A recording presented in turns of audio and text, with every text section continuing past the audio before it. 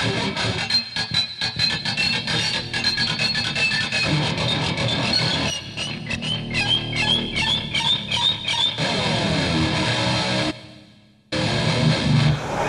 Right to Rock.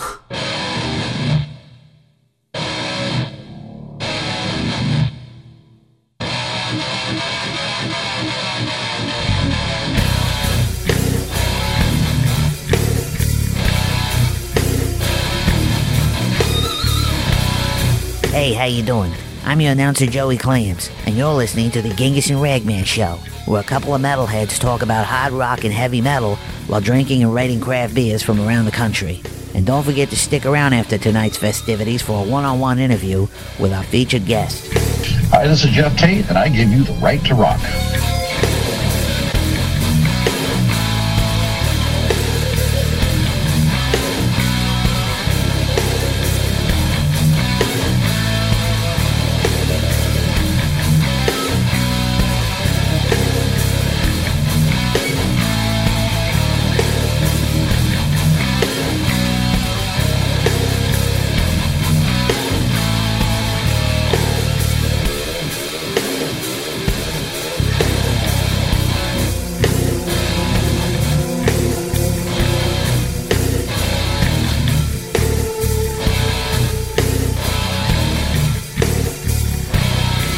And now for two guys who are so metal, their doctors are licensed mechanics, it's Genghis and Ragman.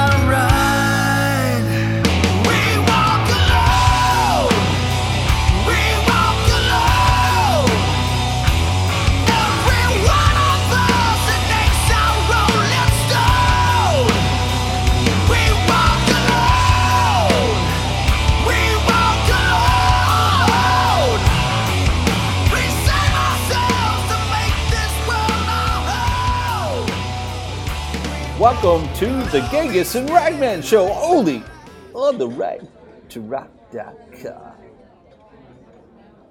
How was that by that? That was terrible, as always. That was my announcer voice. Uh-huh.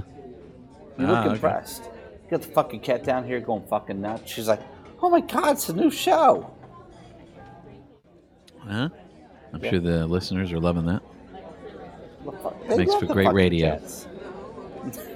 They don't see the fucking cats. What are you talking They about? love the fucking cats. I fucking hate these cats. I do. Okay. You've said it before. We don't care. Dude, let me ask you this. Asking a question. You got cats, right? How many cats you got? I have no idea. Like 5 or 6. Why? 5 or 6? Just fucking what's your question? This fucking idiot, the black and white one, Sure. that was a good idea to jump on top of the TV cabinet and go up to the TV and say, oh, what's going on with this TV? It was turned off. She was trying to, like, extend her claws. She's clawless. It was like pawing the fucking TV. That's it? That's what you're complaining about? I was like, what the fuck are you doing? You're going to fucking scratch my TV with your nubs. I guess that's the point. She ain't got no claws. She ain't going to scratch nothing. If she had claws, yeah, that might be a problem. But since y'all are cruel and you declaw the cats. Y'all? Oh, it wasn't? It wasn't y'all? Who would you say was y'all? Who would classify as y'all? Are you telling me she did that? I can now. I can blame everything on her. I was going to say, It's is that what fair. this is? Like, At this point, it's fair, right? It's her fucking problem. She's a cruel one. I say, honey, don't do it.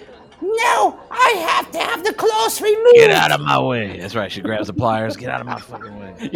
She got the pliers, just yanking them out. The cat's like, ow! Fucking blood spewing everywhere.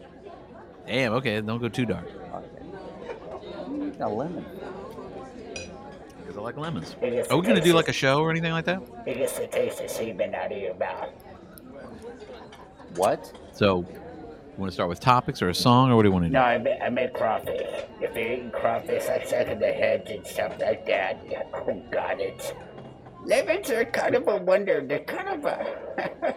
one of those strange like a mystery myth. The We got fuck's stuff a from mystery Black myth? Sabbath. Huh? We got Dino Cazares of Fear Factory. We got a lot of good stories.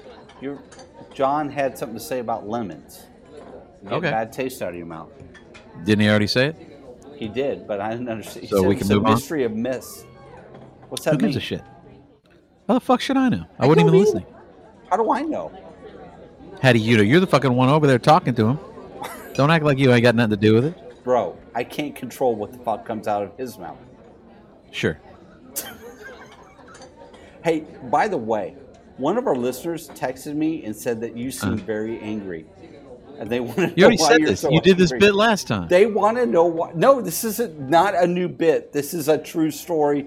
I got It's the text. same bit, though. It's not a bit. It's true. You're angry. We already talked about this. But he wants to know why you're so angry, Holmes. Well, fuck him. I don't care. What do I give a shit? He's one of our loyal listeners. Whoopee. One out of the three. Well, exactly. And he made No, I mean, whatever. We all know who the problem is you. You always get your thumb up your ass, and we're supposed to be doing a show over here. Genghis, why are you so angry? Case in point. It's not right. John, just calm down. He's not in the mood for you tonight. I don't know what I did. I massaged his shoulders, and that's how I saw it. And it said to myself, Okay, whatever. Anyway, tell you what, we're gonna do a band that I kind of discovered tonight, and I got to be honest, I don't know if I can actually pronounce the name properly. You like Alice in Chains, don't you, Paisan? Sure. This band's called Cicada Stone? I think it's the name. The album's called Cold Chamber, and I want to say the band's called Cicada Stone. Cicada Stone? Cicadastone. Yeah, Cicada Stone. Cicada Stone? What does that mean? It's just what any fucking band names mean. But cicada, that's a word. You've heard of cicadas. Yeah. So It's a how stone. hard was that? Was it something out of The Hobbit? I don't know. You just take two shit and put it together. It's like Beetle Bus. What the fuck does that mean? You Beetle can call it whatever you Bus. want. They Okay. just call it Cicada Stone. Guess they thought it was cool. So anyway, these guys sound, I swear to God, dude, I was like, am I listening to new Alice in Chains? I look at my fucking stereo, I was like, it's Cicada stuff. Oh, sweet. So they're just kind of like a Alice in Chains. Oh, sort dude, of it's sound? really good. I was like Lane Stanley from The Grave and fucking Jerry Cantrell right there beside it. It sounded that good. So let's I'm check down out with the song called Out of Sight off the Cold Chamber record. Very solid, man. Very impressed. Let's do it.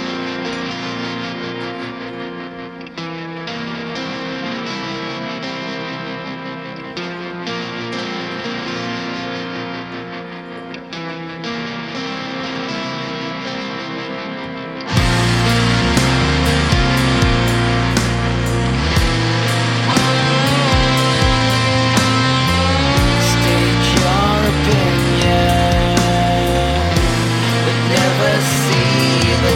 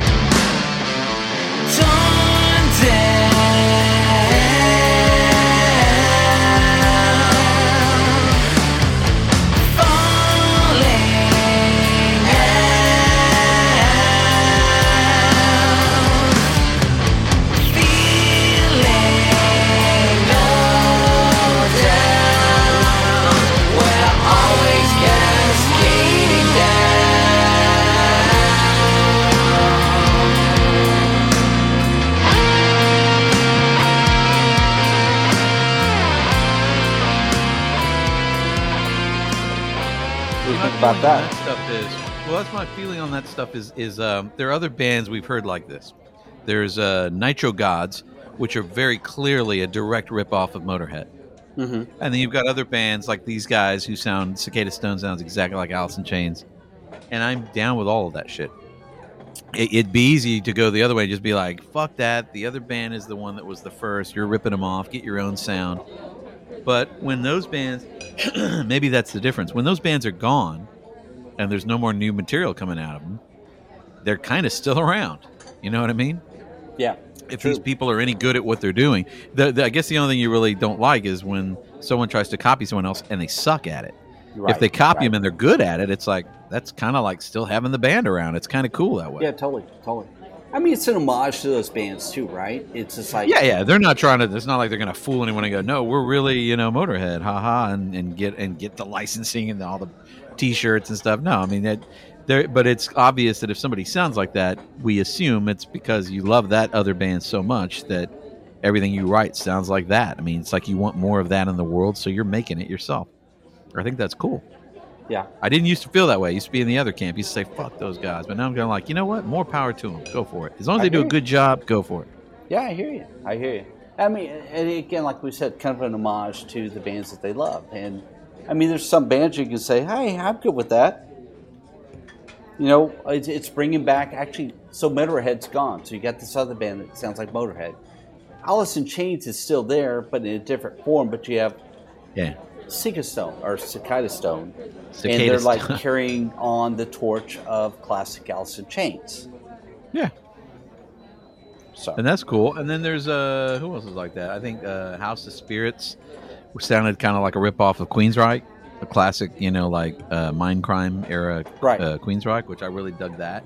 I mean, like I said, I'm not against it. I'm kind of down with that shit. So I would imagine it wouldn't surprise me. Maybe we haven't discovered them yet, or maybe you can think of somebody. It wouldn't surprise me if we come across a band who, if you didn't know any better, you'd swear, hey, somebody found a lost album from Whitesnake, like classic kick-ass Whitesnake. And it'd be like, you know what? Fucking great. Let's do it. I'd be all about it. So, yeah. As long as they do it, great. I mean, look at Poison. Talk Dirty to Me was clearly a ripoff of Cheap Trick, right? It's very much a Cheap Trick sound. And I don't think they were trying to replace Cheap Trick, not that sort of way, like what we're talking about. But like I said, if you do that, you take it as an homage to another band, and you sound good doing it, fucking go for it. That's cool with me. I agree. I mean, not a complete ripoff, but you're just really taking pieces of what those people have created, and then you're just like, hey, we like what you did. We're going to put our spin on it, and here you go. You know what I mean? Yeah. So it's not a complete ripoff. I mean, you think of like the decline of Western civilization. There's that one part where Alice Cooper's like, there's a lot of people I'd like to hang up right now that rip me off of the ears. Again, I don't know. I mean, back in the day, you're thinking there were a lot of cookie cutter bands like that were pretty much total rip-offs of the artist. But it's not like they were plagiarizing, or he could have got them for like plagiarism. That's the trick, I guess, is that when does something go into the realm of plagiarism? Right. And so I guess, what doesn't help is I can't think of any other word that sound alike. I don't know what else to call them to say they rip it off. Rip it off implies, you stole it. And I don't mean it like that. When I say what I mean is like, if you didn't know better, you'd swear that was that band. Like when I was a kid, I heard for the first time Crazy Little Thing Called Love by Queen. Right. And I could have sworn up and down that was Elvis. They found like an old unreleased Elvis track. Cool. And then I found it was Queen. I was like, oh, cool. And then I started checking out Queen. And they had a whole bunch of other stuff to offer that wasn't that. So you could say they're ripping off Elvis or something. It was that kind of a sound, rockabilly kind of thing. But it's not a rip-off like they stole it. It was an homage to that kind of sound, and they did a great job. Yeah. So, Nitro Gods, like I said, that example, if you listen to that album, that one album that I can't remember the name of it offhand, but we use it all the time for like Halloween stuff. And they're great because it's classic sort of, ballsy, rock and roll like Motorhead. And the guy, clearly the singer's trying to sound like Lemmy, but that's probably because he really dug Motorhead, and it's like it's in everything he does. When he writes stuff, it just sounds like Motorhead. That's fine. He's not trying to pretend he's Motorhead, so what really is he guilty of, you know? Right, that's true. Again, or the other one, Airborne. Airborne's like an AC/DC ripoff. Yeah, totally. And like I said, again, we're using the word ripoff, but I don't mean like they stole anything. It's just they sound just like them, and that's great. It's hard to sound just like it. If I try to make a band that sound exactly like AC/DC, I wouldn't be fooling anybody. Right. So, more power to them. Totally. You know what, Paisan? So, what do you got? I'm thirsty. I bet. Mr. G, will you do something for me?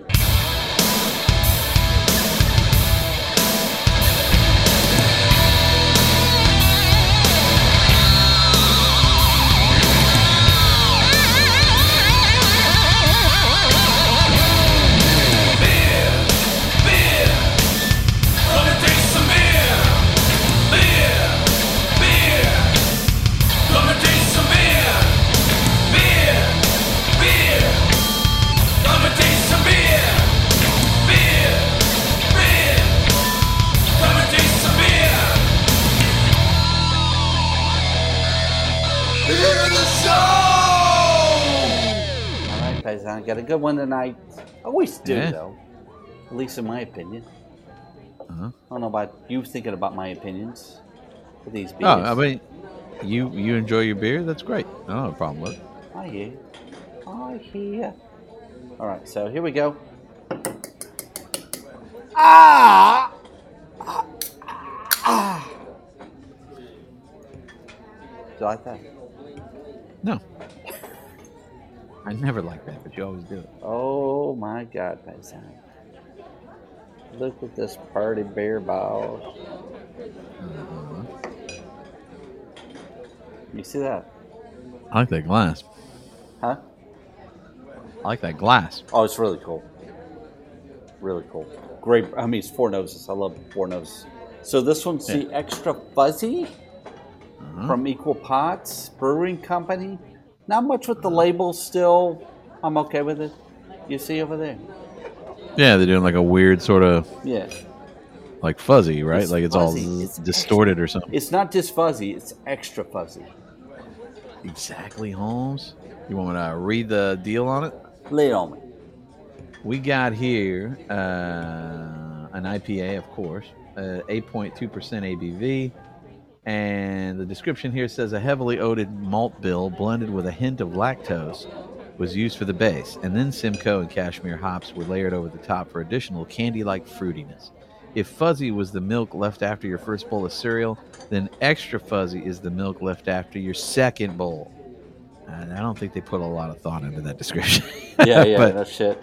But I have no doubt that you're absolutely going to love this because you always do. But let's hear the details. All right, so we poured this thing. It's freaking hazy, beautiful. Look at the fucking head and lacing on this bad boy.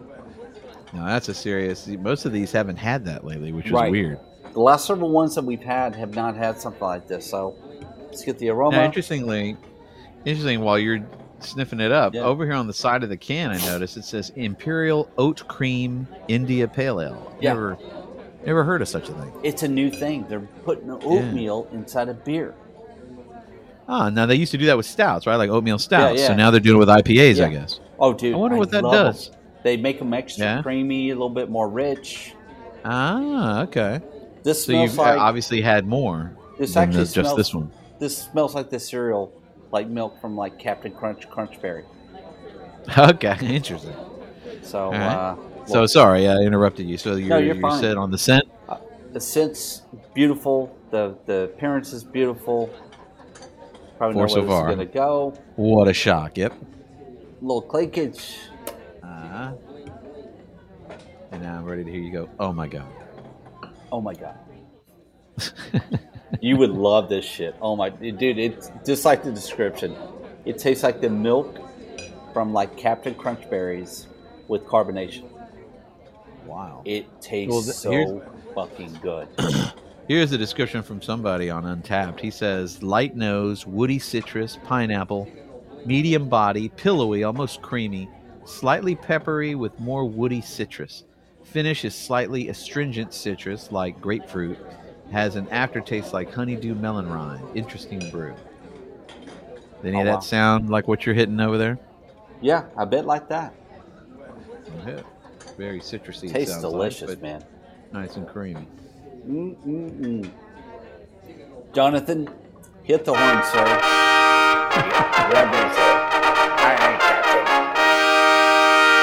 He's been watching Star Trek. Tell you?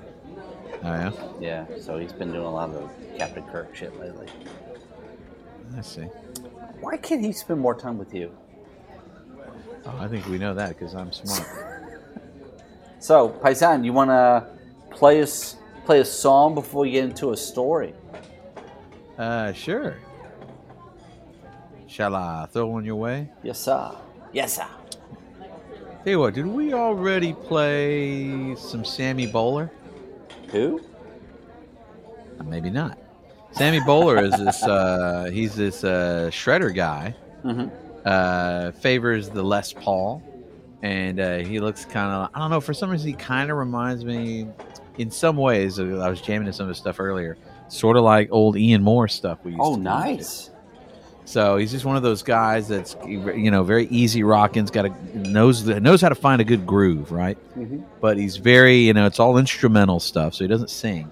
But at least so far. But this motherfucker can shred, dude, and it sounds great. So I think you should give a listen to it. The latest that he put out, I think it came out in April, and I think it's just a single. I don't think it's a new album. Maybe it's a forthcoming album, but this one's called Ritual Lights. Let's do it.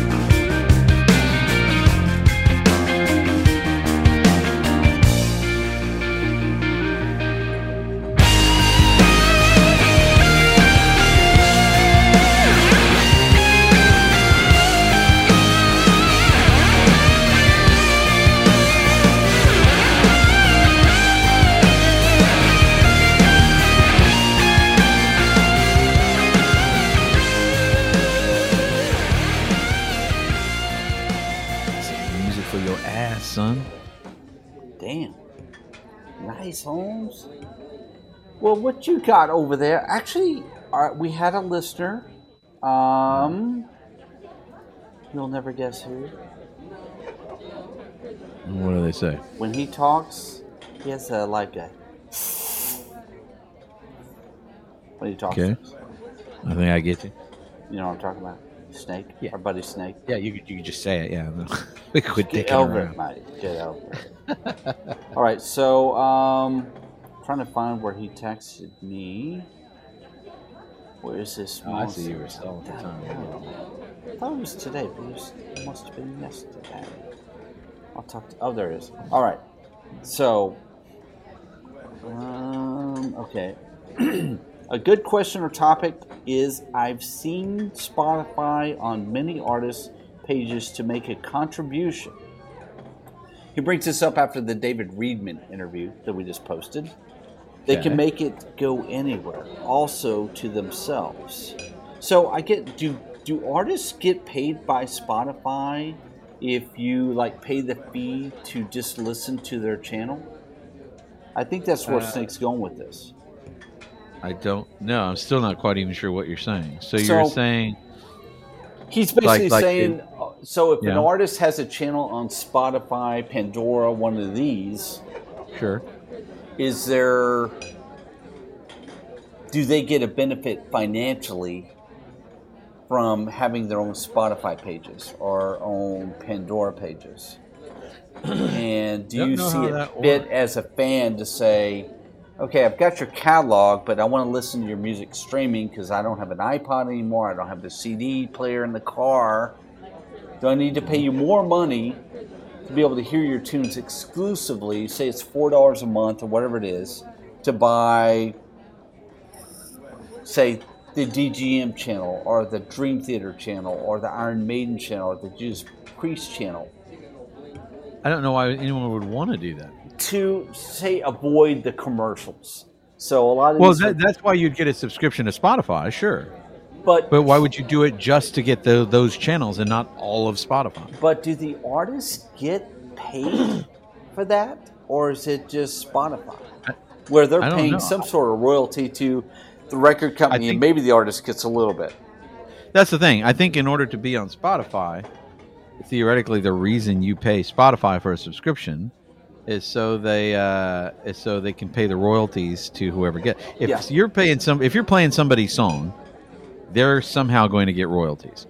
How much of that goes to the record company versus them or whatever, I don't know. I don't know how that works. I guess every contract's different. But the bottom line is, because this is true anywhere, right? Theoretically, at a concert venue, when you go there and you pay the ticket to see them, I think part of the money goes to you got to pay the FTC or whatever a certain amount of money. It's almost like a tax for the fact that they're playing songs that are copyrighted songs or something like that, as I understand it. Right. I could be wrong. If someone out there knows better, let us know. But so in any case, because it's music that's owned by a record company, basically at some point, they get a chunk every time that song gets played, like on the radio.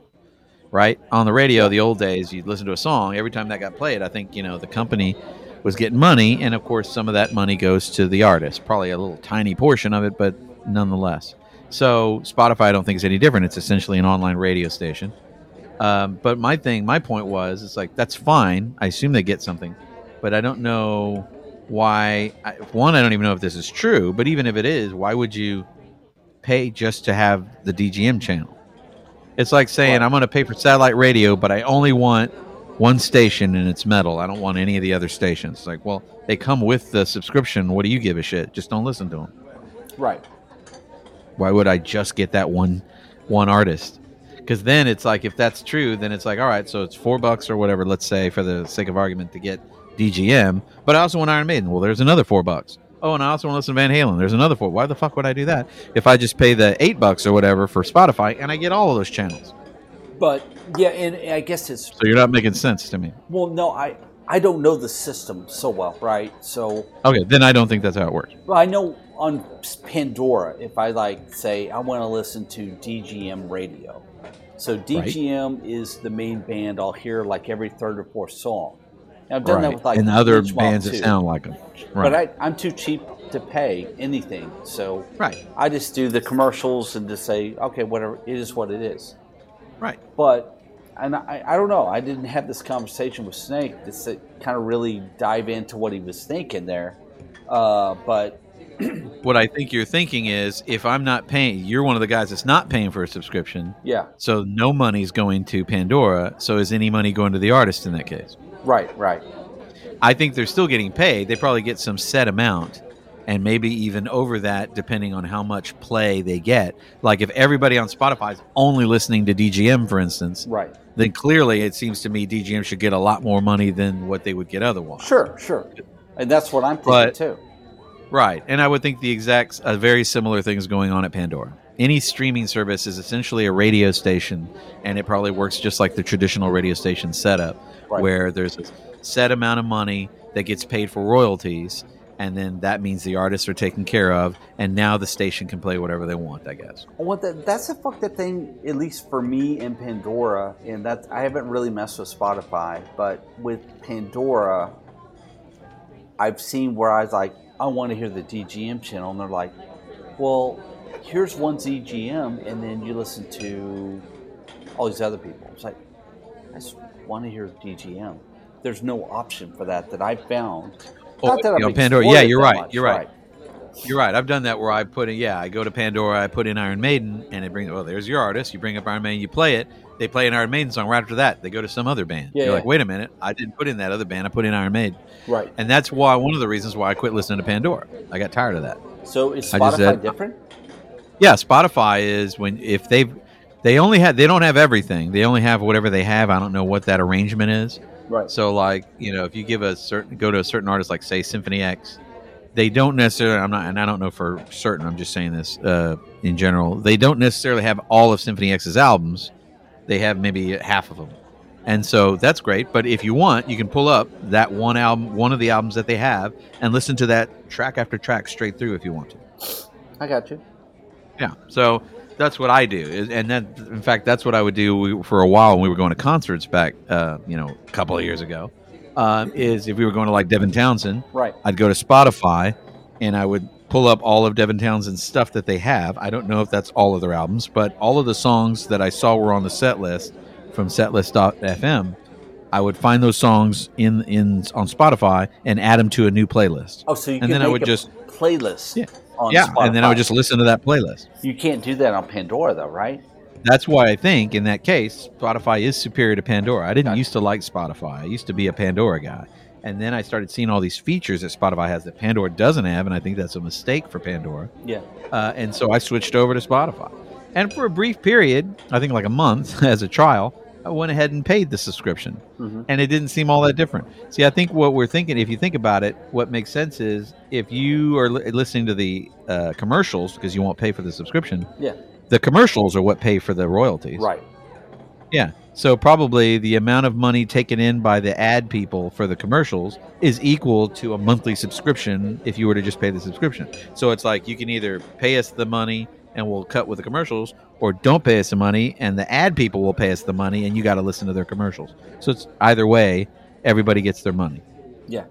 I hear that. I don't give a shit about commercials myself, so I don't pay for it. I don't pay for anything online if I can help it. Yeah, fuck that. Just because I'm a cheap bastard. Me too.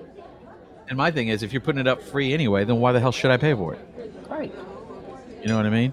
If I can turn on my TV and get free channels, like all of them for whatever reason, because you're sending it, like when HBO does a free weekend or whatever, it's like, as soon as the weekend's, I'll watch all the movies. As soon as the weekend's over, it's like, all right, fuck it. I ain't going to pay for HBO. And then it just goes away. But I'm like, I don't care. That's what I did with satellite radio. I got a really cheap deal for SiriusXM for like 6 months. I paid a set price. And at the end of 6 months, I was like, fine, go.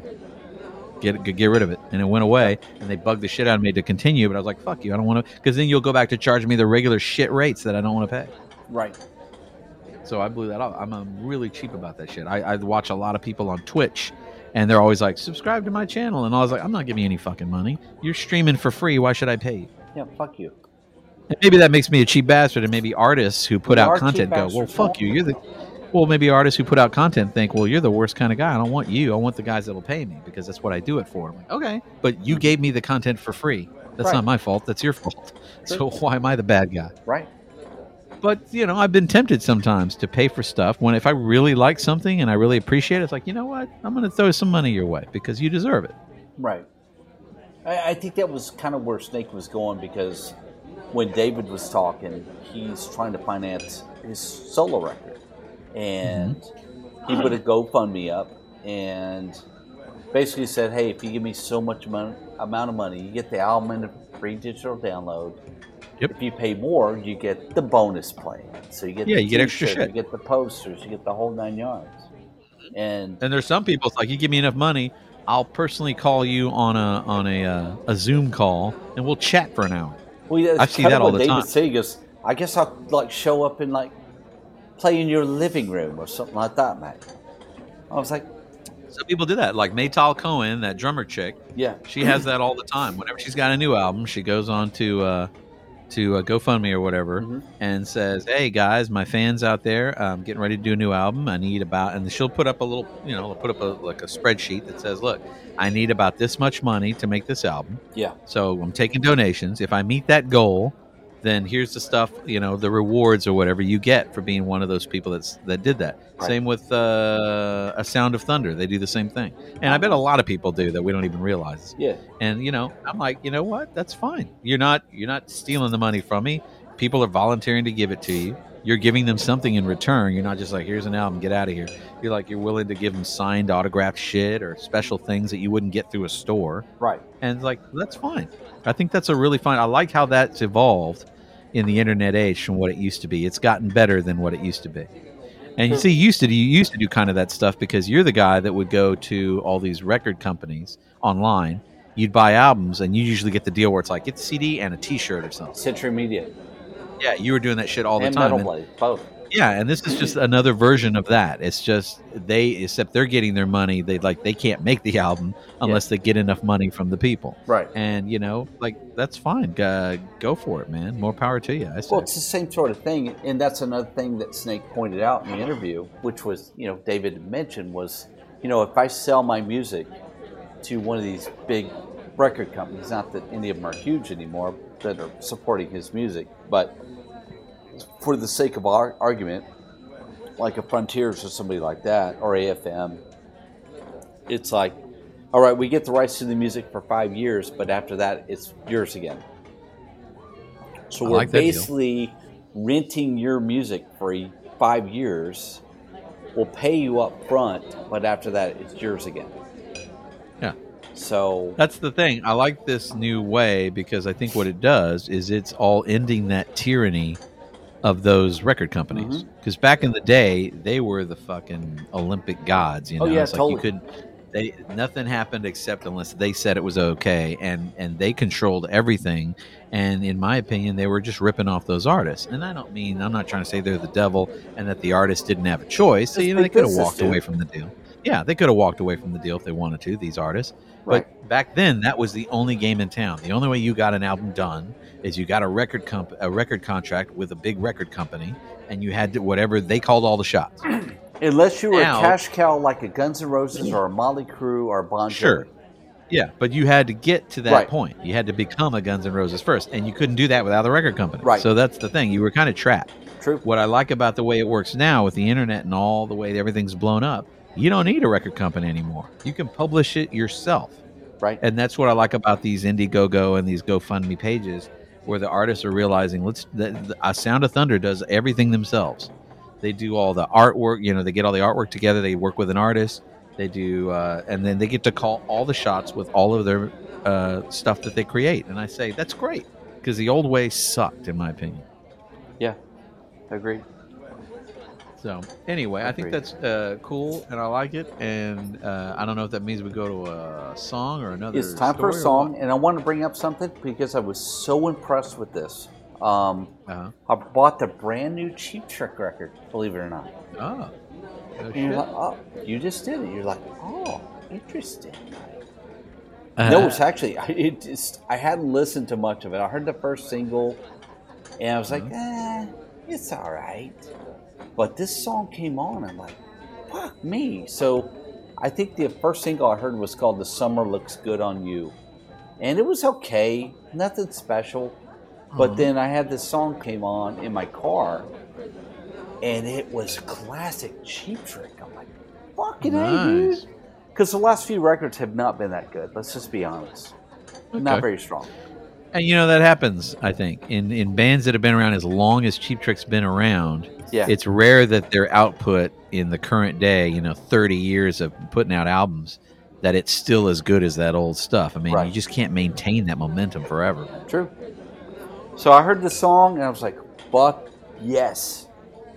So I got to check out the whole record. It's just on the iPod. Just loaded it up. And let's check it out. New Cheap Trick. Sweet.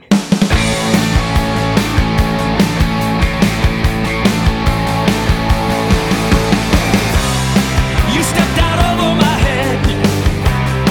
You didn't stop to notice. I think it's time that I said you're pulling me across the line.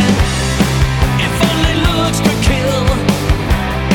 Yeah, I'm treading water. I've had more than my fill. Exiting before you try to take me for another ride. No way.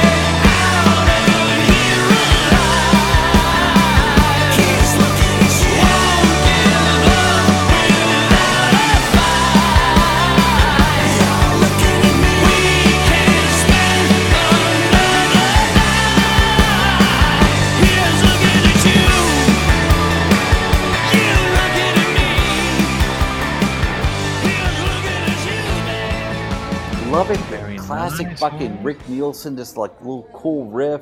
Robin Zander sounds fucking amazing. I love the trick, Holmes. I know, dude. That's classic old school rock and roll. Yes, sir.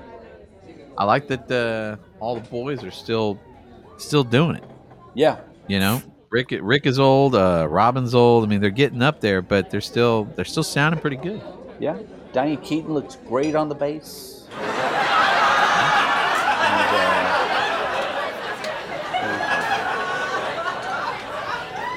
What, you making jokes over there? I said Diane Keaton looks great on the bass. Why do you got to keep giving him shit, Holmes? He looks like Diane Keaton. We've established this. And then He Rick does, he Son on fucking the does. drums. Booney, I don't Yeah. know what Booney's doing, Holmes. See, now, why do you keep saying that?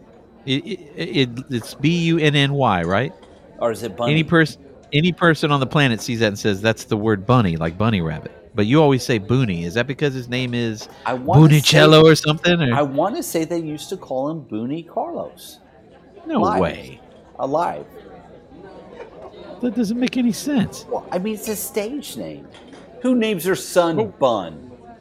No. But if your name is your stage name is Bunny, why the fuck It's would you not pronounce it? B-U-N-N-Y. It's B-U-N and then the letter E, Carlos. Like his middle initial Oh, like is Bun E. Egbert. Carlos. Yeah, like Egbert. I'm gonna look this up. Bun, Egbert, Carlos. Because I totally get that it's maybe a made up stage name. Oh, like maybe you it's say, Ignacio. It's got a Spanish with flavor an E. to it. You know, Ignacio's spelled with an I, right? Not with Booney. No, he spelled it different. He's an artist. He's an artist. Could be Let's look Egbert up, Holmes. I want to see this guy, Bunny Carlos, because you're right. I see what you're saying, Bunny. So his name is Brad M. Carlson, and so he's better known by the stage name Bun E. Carlos. But I have no idea why why he could have just been Brad Carlson. Like, why did he's like, I need to change it, and I'm not going to change it radically. I'm not going to be Lemmy. I'm just going to be something a little different. Yeah. Like, what the fuck would you do that? It sounds cooler, mate. So I want to see this formation. I just want to see his fucking name. What does the E stand for? That's an excellent question, because it's like, why in the hell do you go by this goofball name? Egbert. If your name is, stop saying Egbert. It just says Carlson now adopted the stage name in his early musical career, Bun E. Carlos, but it just doesn't explain why the hell he's called that. That's going to be like this mystery that's going to haunt me for like the rest of my life. I'm going to go deep down a rabbit hole tonight, just searching for article after article to find out why the fuck he's called Bun E. Carlos. Because it doesn't make any sense. It's your homework for the next show, Holmes. But still, if you think about it, like, who cares why? Like you said, it's a stage name. So his first name is quote unquote Bun, right? Yeah. Like hot cross bun. And then it's got the letter E, like it's an initial, and then Carlos. Yeah. I'd still say Bunny Carlos. I wouldn't say Boone. I don't know where that. Because then why didn't he just make his name B-O-O-N-E Carlos? Booney Carlos. That would make more sense. Where did he come up with Bun? Well, who gives a shit? He just thought it was clever, I guess. Would it be like a hot dog bun or like a hamburger bun? I don't know. See, these are the mysteries. Is he still alive? Can we interview this guy? I'll get Gladys on it. She's still not nursing home. I'll get her on it. Thanks, That seems John. like a reasonable thing. That's a good homework assignment for Gladys. Fucking Gladys might knock it out of the park, and we'll know next show. She'll have tax records and everything for the She motherfucker. will. Like, how'd you track this shit down? She didn't fuck around. So, an interesting story here about Eddie Van Halen. Of course, he, passed away. Yes, sir. And, of course, there's been all these tributes. Well, apparently, according to Blabbermouth, there's a report that a proposed Eddie Van Halen plaque in Pasadena cannot contain his likeness or his Frankenstrat guitar. Really? Yeah, but that's kind of the signature stuff. That's like, I'm going to do a statue to Jimi Hendrix, but I'm not allowed to put an afro on him or show a Stratocaster. You know what I mean? It's like, that's what the fuck he's famous for. Right. Like, what are you talking about? So let's see here. It says, according to Pasadena Now, a memorial honoring legendary Van Halen guitarist Eddie Van Halen in his former hometown of Pasadena, California, appears to be moving forward. 2 Pasadena women who embarked on an effort to commemorate Eddie's life said earlier this week that they met with a city official and an official with the Pasadena Center operating company.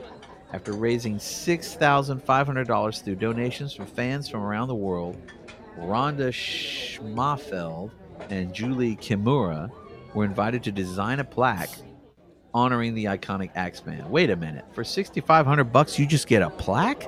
That should get like a statue. Yeah. Like a plaque. I can get that for like attendance or something. So anyway, the proposed plaque, which due to legal issues cannot contain Van Halen's likeness or his famous Frankenstrat guitar, would be installed near the City Convention Center, which is next to the Civic Auditorium, where Van Halen played a number of times between 1975 and 1978. I don't understand why they're saying this. It says, here's a quote, Van Halen's epic rise from local garage band to hometown heroes to international superstars is nothing short of incredible, said Schmafeld. We are so delighted that Van Halen will be recognized with a plaque celebrating the band's Pasadena roots and the important role that the Pasadena Civic Auditorium played in the band's early success. We're delighted to make this significant donation in celebration of Edward Van Halen's extraordinary talent and in honor of Van Halen's Pasadena roots. But why the hell are they not allowed to copyrights? I maybe? guess yeah. It's got to be copyrights. Surely his likeness isn't copyrighted. I mean, what if somebody took a picture of him at a concert? They got to pay fucking royalties? I mean, there's his likeness. No, but I mean, he copyrighted the... I mean, you see the tennis shoes and all that shit with the Frankenstein. Yeah, because that's a unique design Yeah. that he created. But he didn't create his face. He's born with it. True. So I don't know how you can copyright that. Sure, I'm sure a legal person. Let me get Colin on the phone. There you go. Fucking Colin's going to straighten you out, Genghis. Sure. He will. What was you do? Like, when Dad gets home, you're going to be in so much trouble. What are you Dude, doing? do you know over how there? much shit he's fucking copyrighted from our show? Well, I doubt he copyrighted Eddie Van Halen stuff. Colin, really? I wouldn't put it past him. No shit. Even shit he doesn't know, and he's got a copyright. It doesn't say anything in this article. This is kind of weird, but I guess we're meant to believe that that's the deal. That because of it, because of things being copyrighted. But I'm like, what is the point of having a plaque and going through all this trouble, getting donations from around the world? I mean, I'm not trying to say they're running a scam or anything, but $6,500. I mean, is the plaque the size of a fucking Buick or something? Why would it cost $6,500? I mean, your typical plaque's what, like? So where's it going to be? Where are they going to put this in? They're just going to put it like by the fucking Civic Auditorium. You know what? It could cost that much. I mean, what are they going to make it out of? Like bronze? Oh, you mean because they got to get like permits and shit like that from the city, maybe, or something like that? I don't think that's a scam. I don't think that's a real grab for money. Okay. I mean, yeah, like I said, I'm not trying to accuse them of anything. I don't know these people. They're probably really nice people. Yeah. Just a couple of chicks who are trying to get him commemorated, which is funny because it's like, I don't think anyone's going to forget the guy. No. You know? And probably somewhere, I mean, maybe even You know what would be cooler if they had a statue of, like, Eddie, like, in the guitar. Totally, which like what they do with Stevie Ray Vaughan in Austin. Or even in, like, Montreux with Freddie Mercury. There's a statue of him in Montreux. Phil Lynott over in Ireland. Oh, yeah. I've seen that statue there in Dublin. Yeah. I think that's awesome. And I bet you it's still going to get done. Somewhere somebody's going to make it. And it's probably, that one will be officially endorsed by the Van Halen family. So what you era get their of permission, Van Halen would you, I would almost say like maybe Van Halen 2 or maybe, maybe Van Halen 2-ish era? Eddie Van Halen? Like long-haired Eddie Van Halen, you mean? Or you go all the way through Diver Down. Yeah, definitely long-haired Eddie. See, I got here. I'm going to send you a picture in the Discord over in the general chat and show you. This is the one I would use. Let me paste it right in there so you can see. Where just a classic, him with the long hair, him leaning back with his guitar and doing like some crazy tapping shit. You know, that we always had that big sort of, happy grin on his face, See that? It's coming, man. Oh, yeah, you're right there. That's like something like that. That's like him leaning back. Diver Down era, maybe tinkering in the Fair warning. Not women and children first. Yeah, that's more Diver Down. Okay, but that to me, that's classic Eddie Van Halen. Yeah, totally. If you had just one image of Eddie Van Halen and what he represented, that was him. Because later on, when he had his Ernie Ball, right, the Wolfgang guitar, that was a great guitar and all. But everyone really, his fame was really the classic Frankenstrat look. Oh yeah, totally. So I got a story for you. What you got? So, and I just want to get your opinion on something. And you and I knowing a lot about music, and you get with somebody that's around our age group, and they may think they know as much about music as we do, but they really don't. And then they give you a false fact, and you're like, well, you just like go with it, or do you say, oh, no, you're wrong? So this is my scenario. So I was talking to a guy, and he goes, I understand you like music. I said, yeah. He goes, I want to show you my Spotify list. I was like, hold on, I'm going to grab my iPod, and I got like 5,000 songs on the iPod, and all these bands and stuff like that. And he's like, okay. So he looks at it, he makes it through maybe the C's or something like that. Uh-huh. And I'm looking at his, and it's a mixed bag. Now, I respect that. I mean, he had I think Nat King Cole, and they had Danzig or So a nice eclectic mix. Yeah. Some bands I'm not really into, more 90s bands. And he goes, man, I love Van Halen. I was like, oh, dude, I fucking love Van Halen too. He goes, I saw them on the album, it was Dance the Night Away, which we both know was Van Halen 2, and in 1976. Okay. So, if that was said to you, what would you say? Because, me knowing me, Van Halen 1 came out in 1978. So Van Halen 2, which he referenced, he saw in 1976. Is impossible. Correct, unless there was time travel or something like that. You're right. So I think he just misremembered. Yeah, because I assume he just misremembered. That's or all. do you just say, dumbass, it came out in 1979, you're incorrect, I know more than you about Van Halen. That's the thing. To me, it's like, I don't need to prove that to anybody. I was a bigger guy. I said, no, that's awesome, you saw it. Yeah, I think that's the way to handle it. Again, it was a year thing. Just like you said, he didn't remember right. I'm like, oh, God, if I saw on Van Halen too, how insane would that be?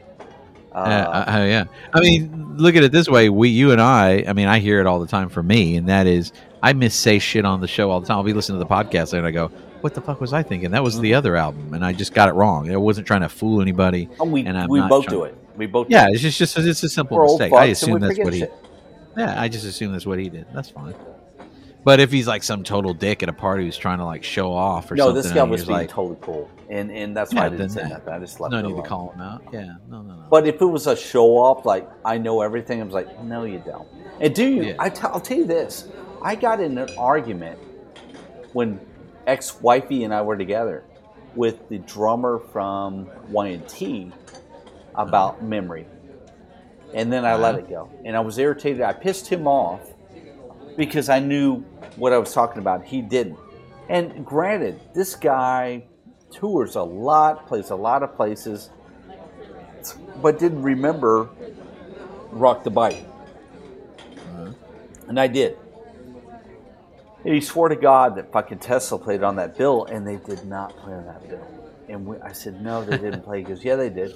And he got pissy with me about it. I said, no, I was there. I covered it. A media thing. It was my first big media thing. They were there. Like that. I was like, well, maybe they were. I didn't remember. And ex-wifey's like, he was being a dick. She goes, are you sure you know what you're talking about? It's like, fuck yeah, I was there for fucking 3.5 days. Fucking, I've never seen Tesla live. They were fucking not there. She was, That's wild. So he insists that they were there, and they simply weren't. He stopped talking to us after that. He got so pissed that he insisted that Tessa was there, and I told him, no, they weren't. I was like, dude, I'm fucking Houston. You tour the fucking planet. I kind of remember because that was my biggest thing ever. I live here. I mean, it's what I do when I go see people. I know who's on the bill. But if you ask me, somebody I saw in the 80s who opened up for, Rat in 1986, it's Bon Jovi. But maybe I didn't remember that, I or do, who but opened up what for if I AC/DC on the Fly on the Wall tour. I don't remember, but I was there. Well, believe me, I don't remember half the shit I did. I don't remember shit I did last week. But I remember that Rock the Bayou thing because it was such a special event for me. I didn't even drink that weekend because of a long story. But I didn't drink, and I remember everything. And it was such a beautiful, awesome experience for me. I'm not going to forget that Tesla played there. I've never seen him.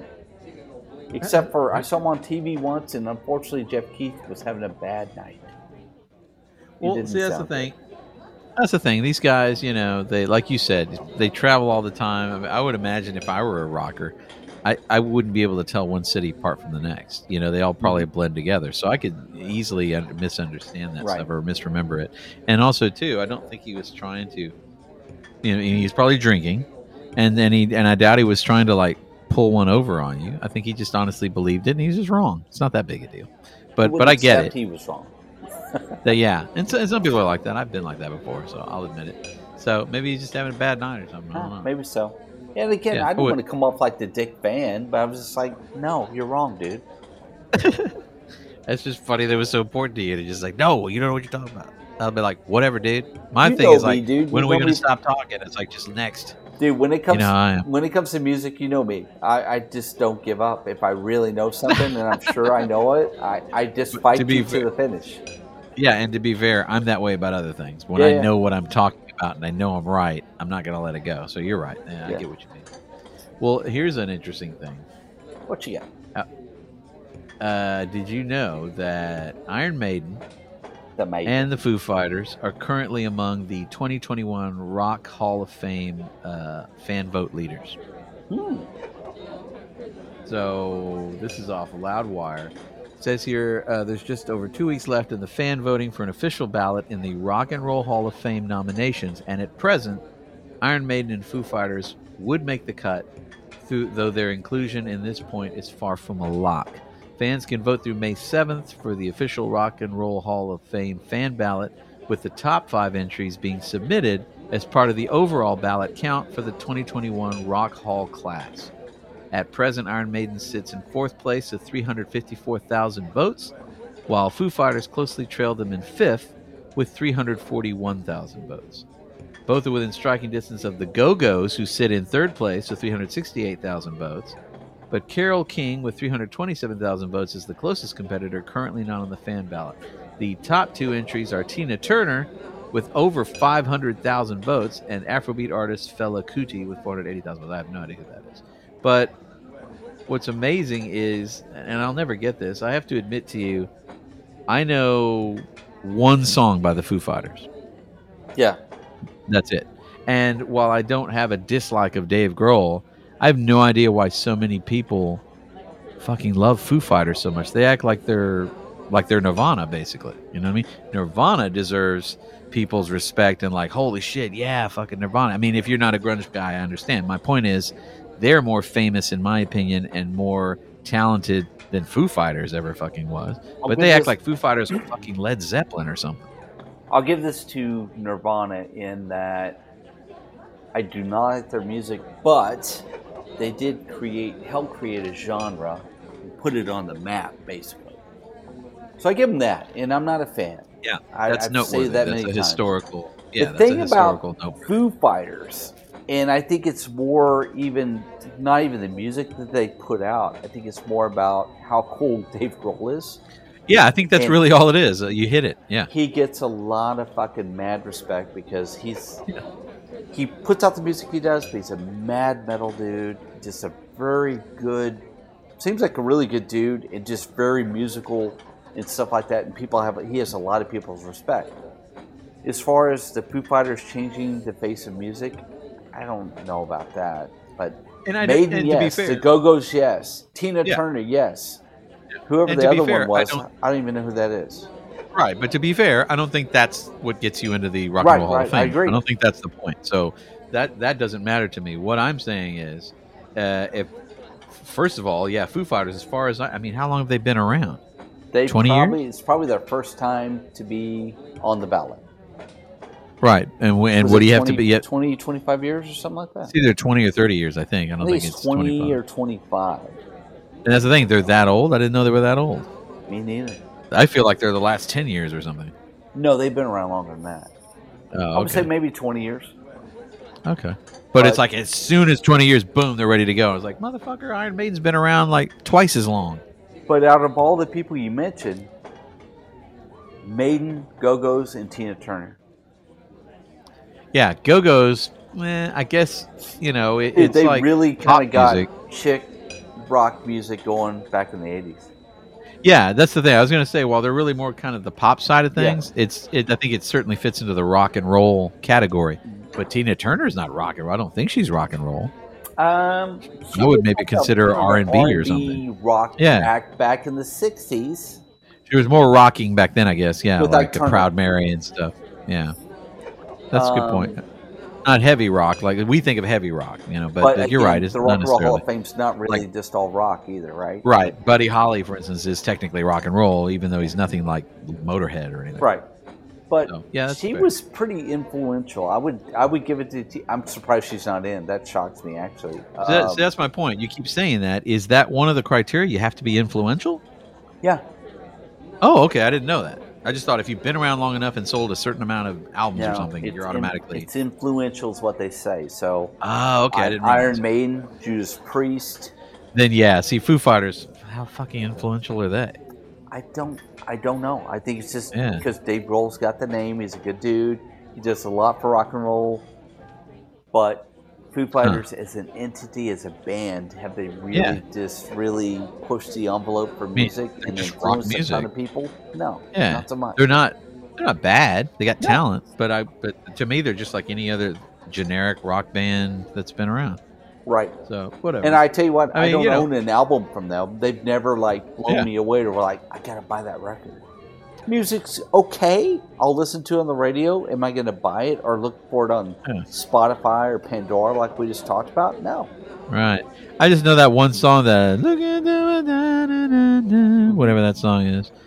I don't know the name of it. I don't even know the name of the fucking song. It's got a nice, melody to it. It's got a good beat. Yeah. But it's basic, generic rock music, as far as I'm concerned. Anyway, that's fine. I'm not trying to bag on Foo Fighters. I just think that's weird when you have somebody who's a bona fide classic like Iron fucking Maiden, and then right next to him is Foo Fighters. Fucking bands, and Judas Priest has influenced so many fucking bands. Well, that's what gets us into the next. Right under that on Loudwire, they say here are rock and metal acts that deserve to be in the Rock and Roll Hall of Fame. 33 acts who deserve to be in there, starting with Motorhead. Yeah. And then Iron Maiden, Judas Priest, Pantera, Megadeth, Alice in Chains, Ronnie James Dio, Ozzy Osbourne. These fuckers aren't in the Rock and Roll Hall of Fame? I thought Ozzy was. Hey, guys. No. What? You forgot to mention Johnny and the Jockstraps. They're on the ballot, too. Sure they are. You see Johnny and the Jockstraps up there, Genghis? Of course I know. I'm not even going to look, and I know. Said he was going to make it happen. Well, maybe you need to talk to him. Call Colin. Yeah. On the hotline now. Just going to make sure. So, Ozzy Osbourne, Soundgarden, Motley Crue, Scorpions, Anthrax, Slayer, Smashing Pumpkins. See, I think Smashing Pumpkins are bigger than fucking Foo Fighters. Yeah. And they're not even that big, but I think they're bigger than fucking Foo Fighters. I'm not a fan of them, but I can see how I did see where there were other bands that were influenced by them with their music and stuff. So after that, Blue Oyster Cult. Oh, damn. Faith No I More. can't believe they're not in there. That's what I mean. I'm assuming that they're on this list because they're not in there, and I'm surprised. But Faith No More, Sammy Hagar, the Melvins, Ministry, Joe Satriani. You better fucking. Well, dude, Ministry pretty much invented industrial metal, right? Yeah, they are. Yeah, industrial metal. Korn, Dead Kennedys. You don't have Korn without Ministry. Good point. Jane's Addiction, Thin Lizzy. Thin Lizzy's not in the fucking Rock and Roll Hall of Fame? Come on, dude. Unbelievable. Jethro Tull, Bad Brains, King Crimson, Ted Nugent, the Pixies. Yeah, the Pixies, Uriah Heep, Bad Company. I mean, wow, Bad Company's not even in there? Damn. I'm telling you, man, it's like I can't believe these guys are not in fucking Rock and Roll Hall of Fame. Yes, and all those guys deserve to be in before fucking Foo Fighters. No disrespect to Foo Fighters, but come on, dude. That's why I'm like, what is the fucking actual criteria? Popularity contest by that. That must be what it is, because otherwise you're like, you got to be kidding. Especially if they're doing this thing where there's whoever they're going to nominate, the committee, whoever does it. And then they go, oh, and by the way, we're going to throw you guys a bone, and the fans get to vote on whoever the last guy is who comes in. I'm like, oh, okay. And then at that point, yeah, all it takes is the legion of Foo Fighter fans to go, dude, get in there and vote. Right. But to me, I'm like, that's not really indicative of the true. Yeah. I mean, I guess in a way it is, right? If their influence is so great that they can get shitloads of people on the internet to vote for them, then maybe they do have a following. Actually, if you think about the Rock and Roll Hall of Fame and the way people get in, it should not be a bunch of jerk-offs that they fucking... They should just say that in the rules. Can't be a bunch of jerk-offs. Well, seriously, they sent all these... I'm a rock critic. I'll write for Rolling Stone. Yeah. You know, like, or whatever. You know, fuck the journalist. Journalists usually get it wrong half the fucking time. For real. Hold on, guys. Watch that train of thought. What? You're a journalist. Oh, yeah. Fuck. Thanks, John. Journalists, with the exception of the people associated with the Right to Rock and the Genghis Ragman show. I forgot that disclaimer.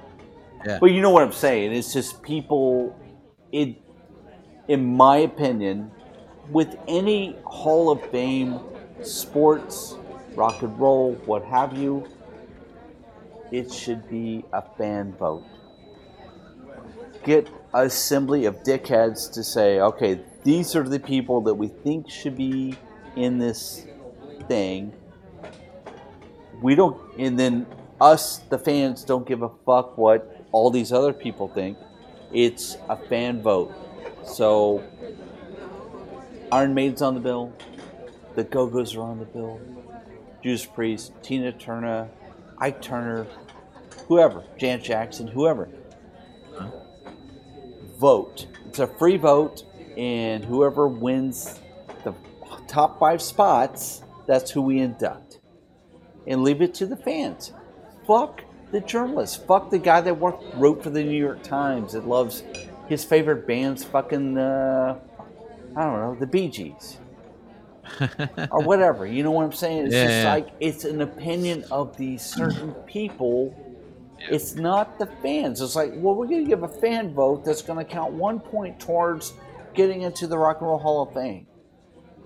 The fans are the ones that fucking pay these people salaries, go see them in the venues, not some jerk off that works for the fucking New York Post, the Houston Chronicle, or LA Times, or wherever you're at, that gets a free fucking ticket to go to the show. He didn't fucking pay nothing. He didn't buy a record, probably got a promo or a download or whatever you want to call it.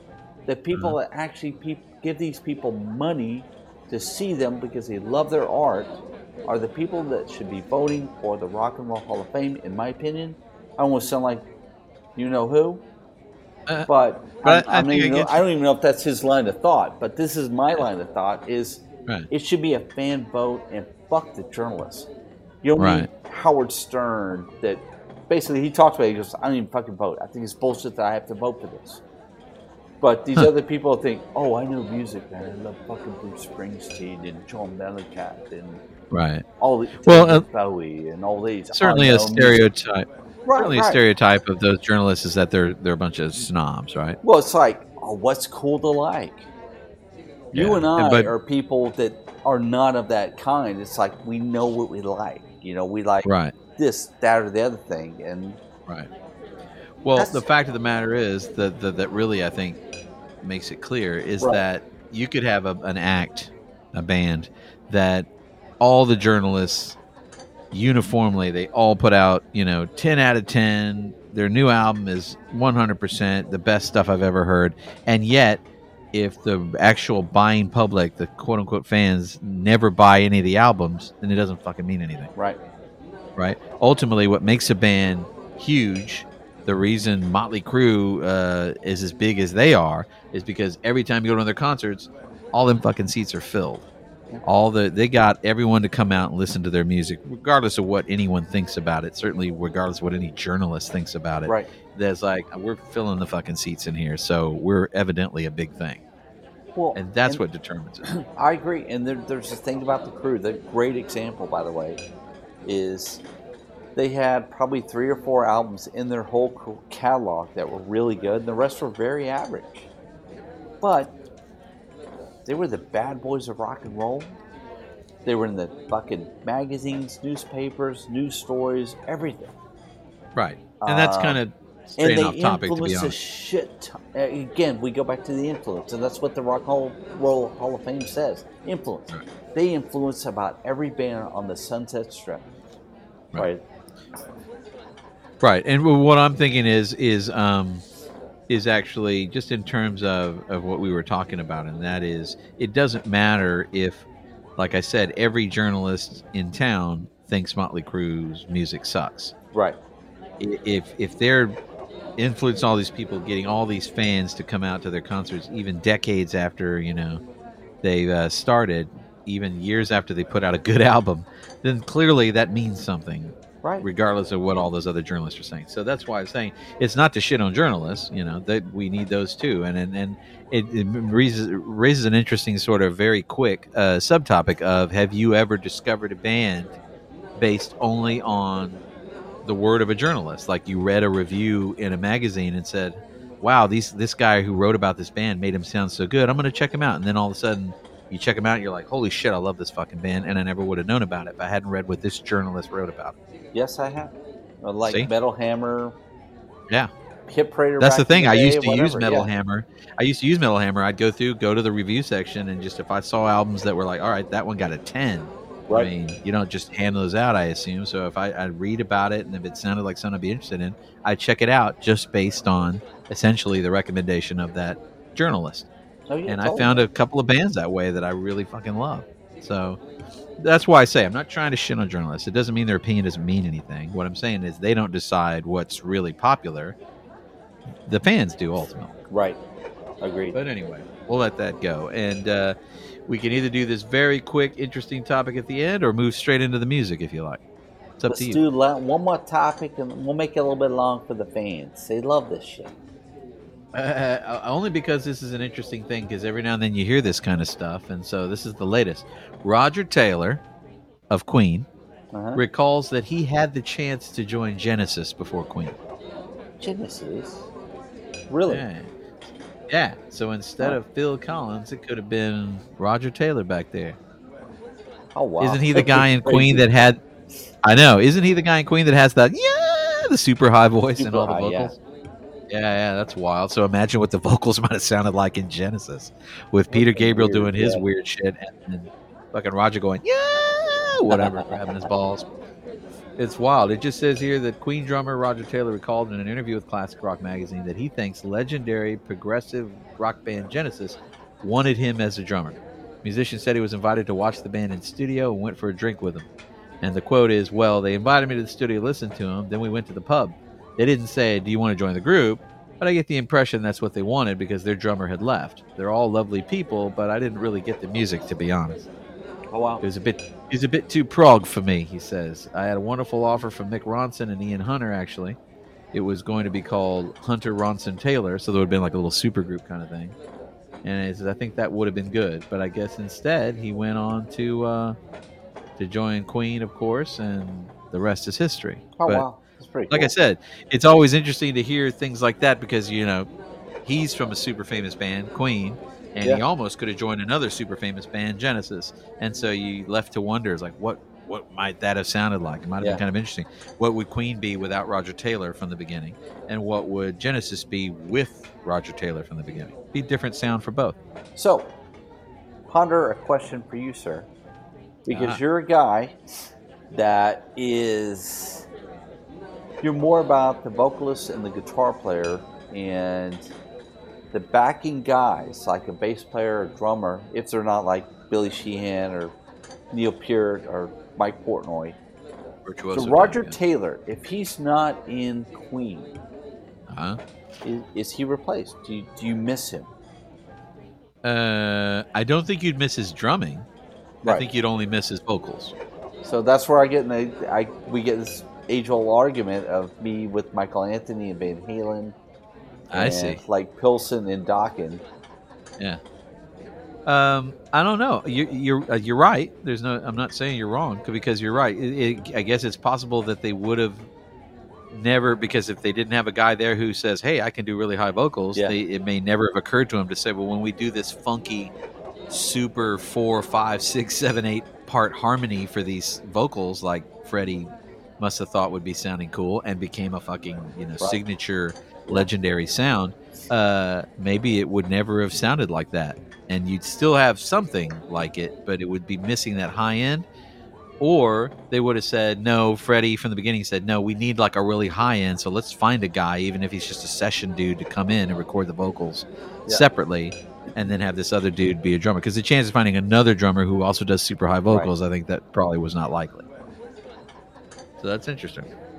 Yeah. And then I think that too, it would have changed the sound of Genesis, because I do think Genesis. I don't know how proggy, like he said, they sounded a little too prog for me, which makes me think Roger Taylor not so keen on playing proggy shit.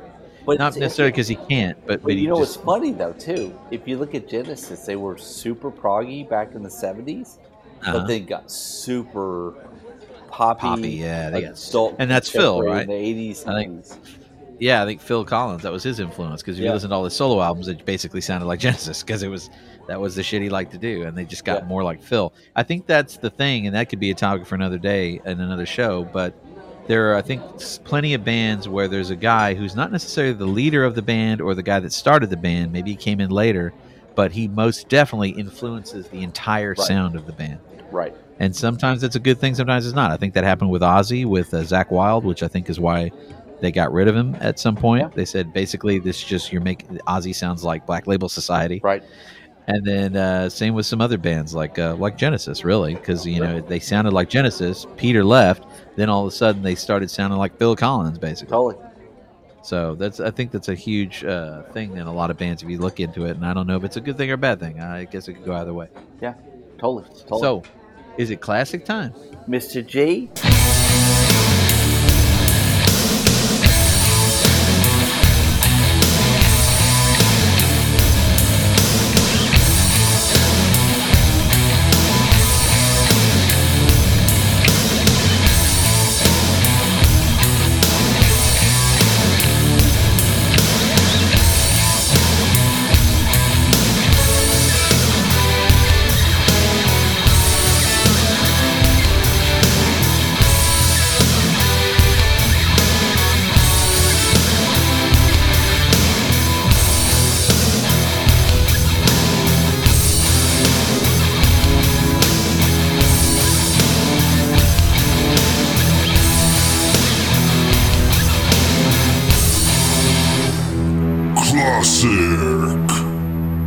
All right, man, I'm going to slow it down a bit for my classic of this year.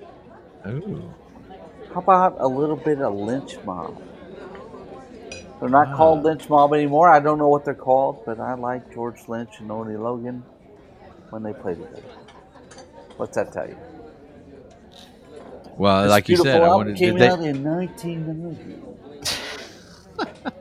Like my Casey Kasem. You like playing the DJ, but you're terrible at it, and I guess that makes it funny. Well, I get told that a lot about a lot of things. But anyway, this is a killer song. It's actually the ballad on Wicked Sensation. Came out in the great year of 1990.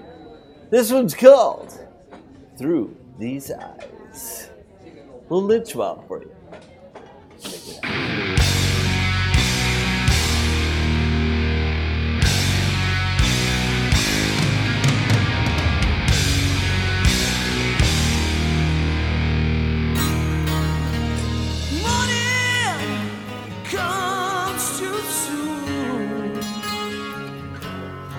Another day unfolds and the rains are cold fall on you. I want to tell you, but I can't seem to get it, can't seem to get it right. Oh, when it's killing me. I realize that it cuts me deep inside. When I'm feeling my soul, it's empty, oh, took from me. 'Cause on and on, you tell me the things that made you smile. If I could hold you somehow, show you now after tears and pain, never easy.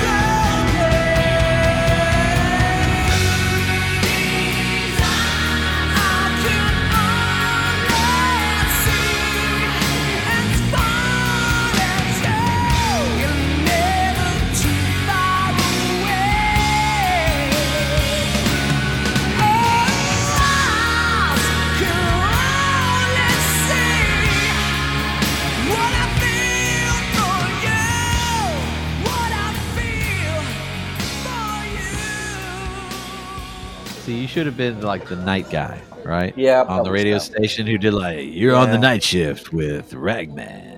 Doing that kind of give you like fucking what was that motherfucker? Wolfman Jack. Yeah. Now that tells you how fucking old we are. Yeah. We remember fucking, hey, Wolfman Jack. Wolfman Jack is howling out tonight. Got Exactly. a full moon rising. What movie was that? He was in a movie. He was in one of those like movies about the 50s. Kind of like Porky's or something. Was it American? Maybe that's what it was. Yeah. Remember he had that, what he was in? He was in like this little radio station and I think there was like some kids getting hazed or something. And I think I remember like a naked kid carrying like a tire or something. And he ends up running past there and like there's fucking Wolfman. And there had to be naked titties somewhere. There had to be boobs somewhere. I pray for that. I mean, I gotta do too. have. There's There's not a shit problem. I gotta have. So again, she got a classic of the show. It's all falling What apart. could that be, Paisan? How about we go back to 1980? Yeah. An artist that I don't know if you know this artist, but they're called Quartz. No, like the watch. Yeah. They had an album called "Stand Up and Fight." And they had a whole line of watches. It's like, we're gonna release the album, mate. Because even we're weird. Quartz, and then we got all these watches. Even weirder is they have a song called "Charlie Snow." I don't know who the fuck Charlie Snow is or why it's called that, but it's a great song. Called Yellow Snow, but they changed it just for political reasons. That's fantastic. Fantastic. Political reasons. Yeah, there's a lot of politics going around. Charlie Snow back in the day. Whatever the fuck that means. Yeah. Let's do it.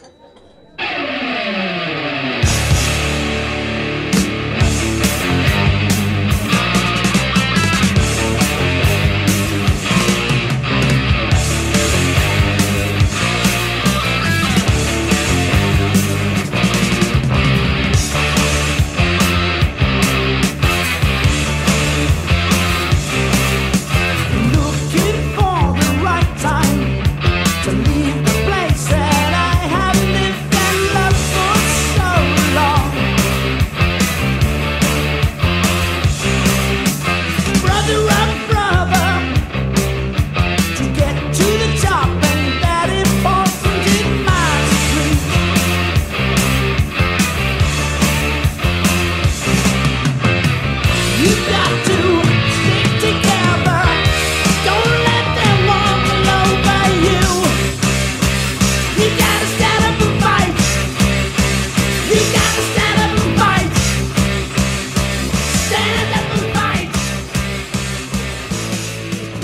Cool.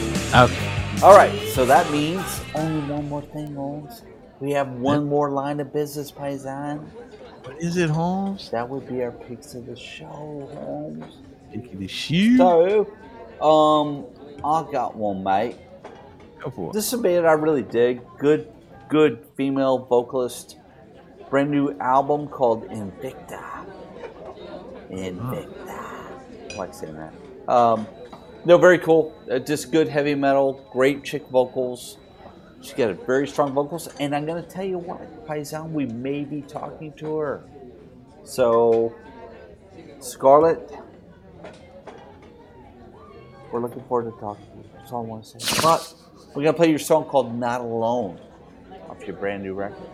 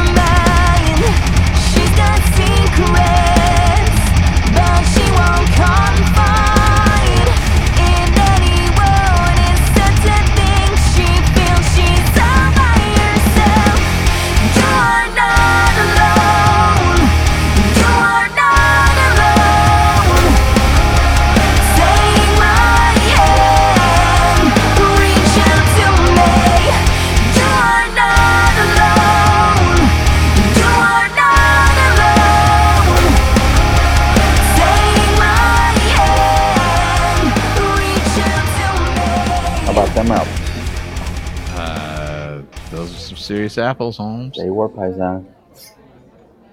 Well, how about we follow that up, since you did a kind of a female thing? I'll follow it with another female-fronted band. Look at you. About a band called Sumo Psycho. And they're on Napalm Records, and they got a new single that's pretty rocking called Vertigo. Check it out. Let's do it.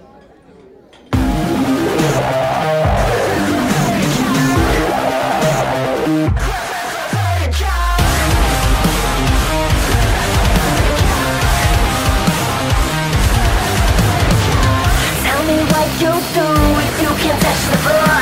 Gravity slips on sick and I can't take no more. I'm running at full speed like I'm under attack. I got this book to survive, I won't fall in your trap.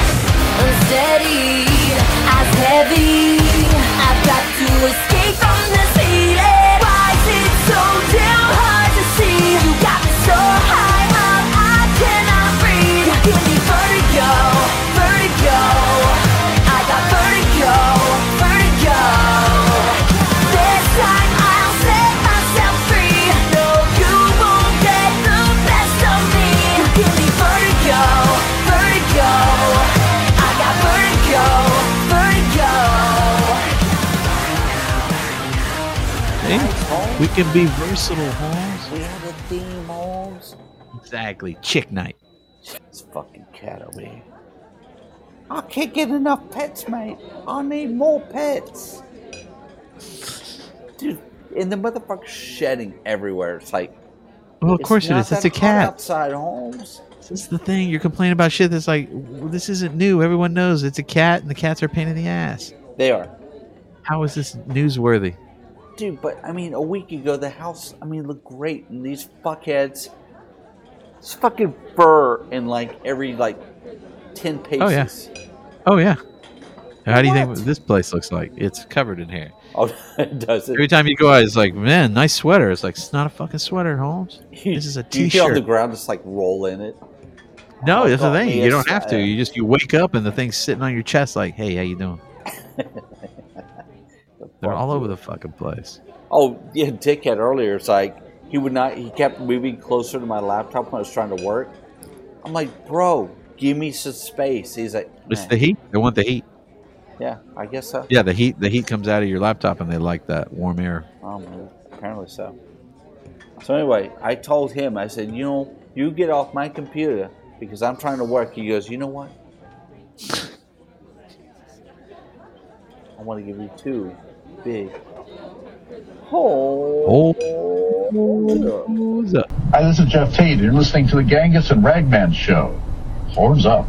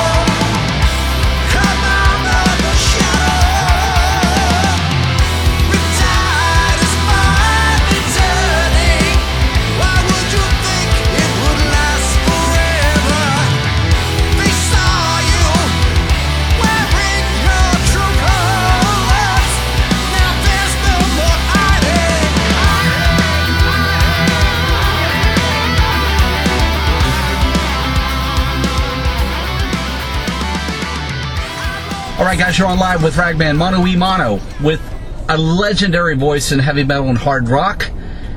Fronted Queensryche for many, many years. Now we're checking out his new project, Sweet Oblivion, and it's pretty awesome. So we're talking to Jeff Tate. Jeff, welcome to the Genghis and Ragman Show. All right, thanks for having me on the show. Hey, no problem, man. This is the second Sweet Oblivion record. I kind of want to ask you first before we jump into it, because I have a friend, and he had no idea about the first record. And I said, yeah, they're about to do a second. And he's like, well, what's it sound like? I played it. He's like, holy shit, this is freaking awesome, man. And Tate sounds amazing. So how did you get involved? Was it Serafino from Frontier said, hey, I'm thinking about doing kind of a hard rock, heavy metal thing, and maybe the vein of like 80s Queensryche, but switch it up a bit. And is that how it happened, or how did it go? Well, I spent 30 plus years working with the same people, in Queensryche. And when that ended, I was looking to kind of branch out and do some different things, perhaps, work in a collaborative format with, maybe a different producer or different musicians and that kind of thing. And I was talking to Mario at the Frontier Records about that. I was involved with another project with them at the time. And I said, if you hear of anything, keep me in mind and maybe let me know what you got going on. And a couple years later, he approached me with Sweet Oblivion, which I thought, that sounds kind of interesting. And sure enough, it proved to be, a good kind of situation for me. It's great, working with different people and different producers. I really got my wish, Yeah. And this is the second record with Aldo.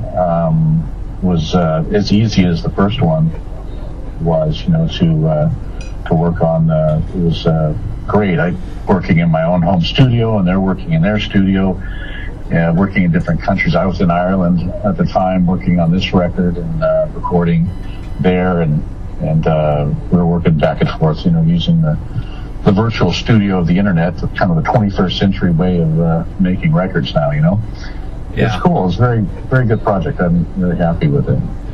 Would you say it's a lot different working with Aldo opposed to when you worked with Simone on the first one? Kind of the same. You know, it was maybe a little bit different with Aldo because I'd known him before. Oh, okay. We'd met a couple times. But I didn't know Simone when we started.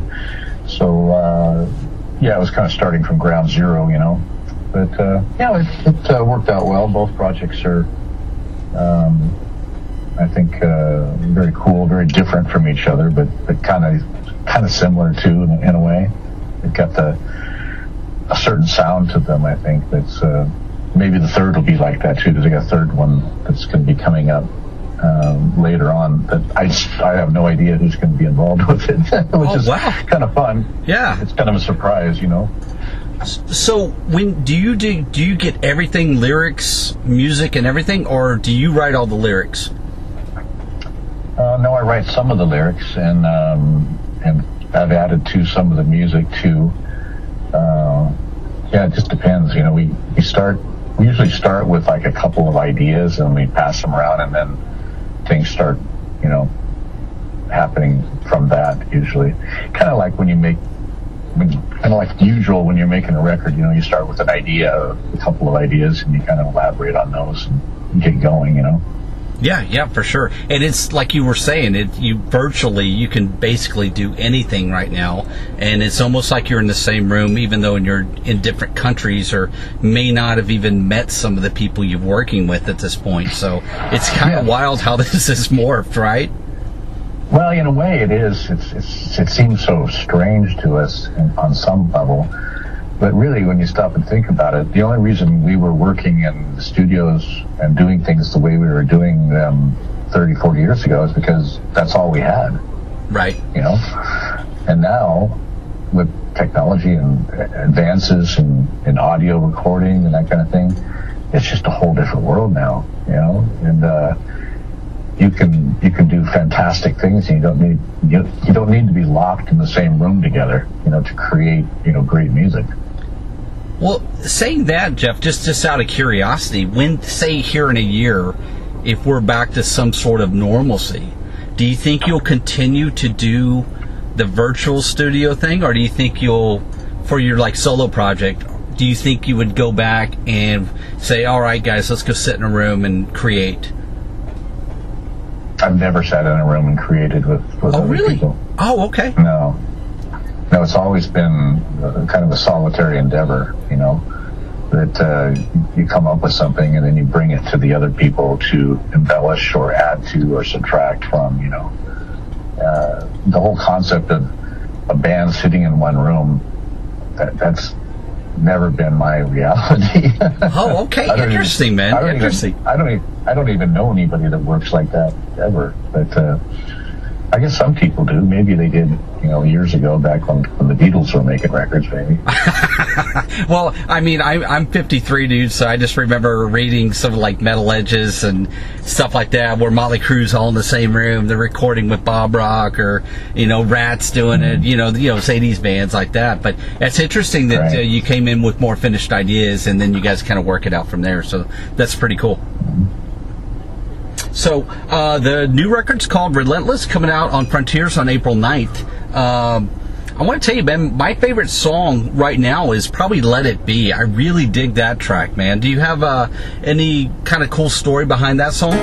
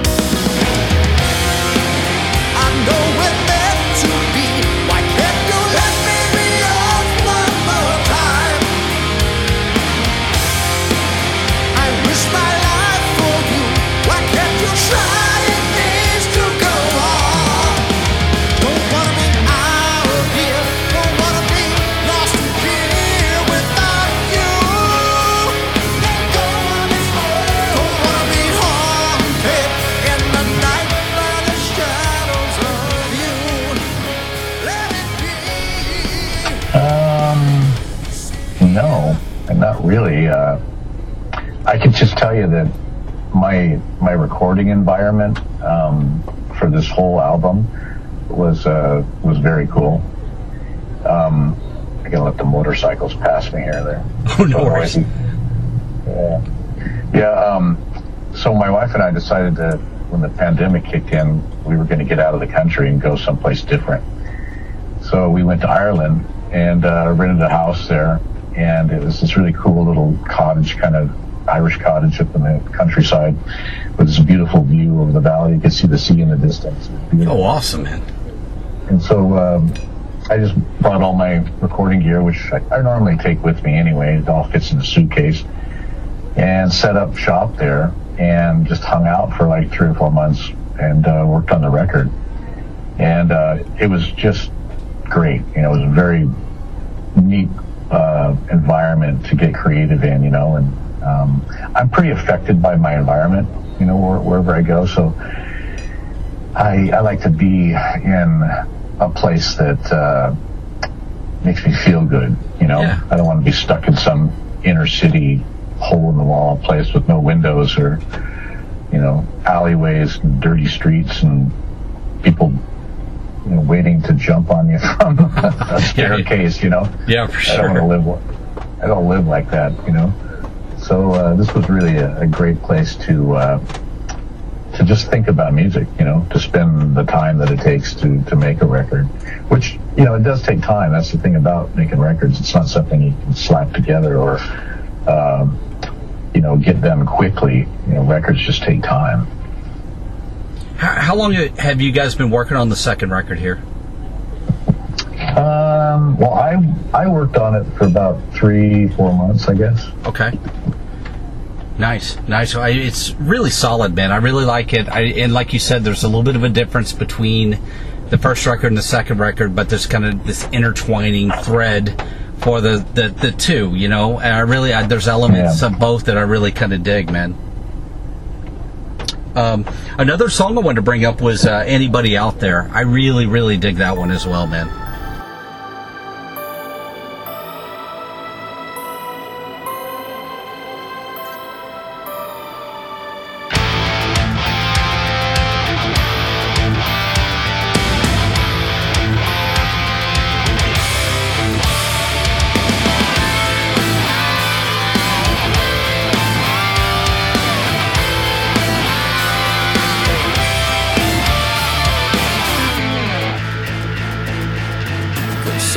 Tell me what's going on.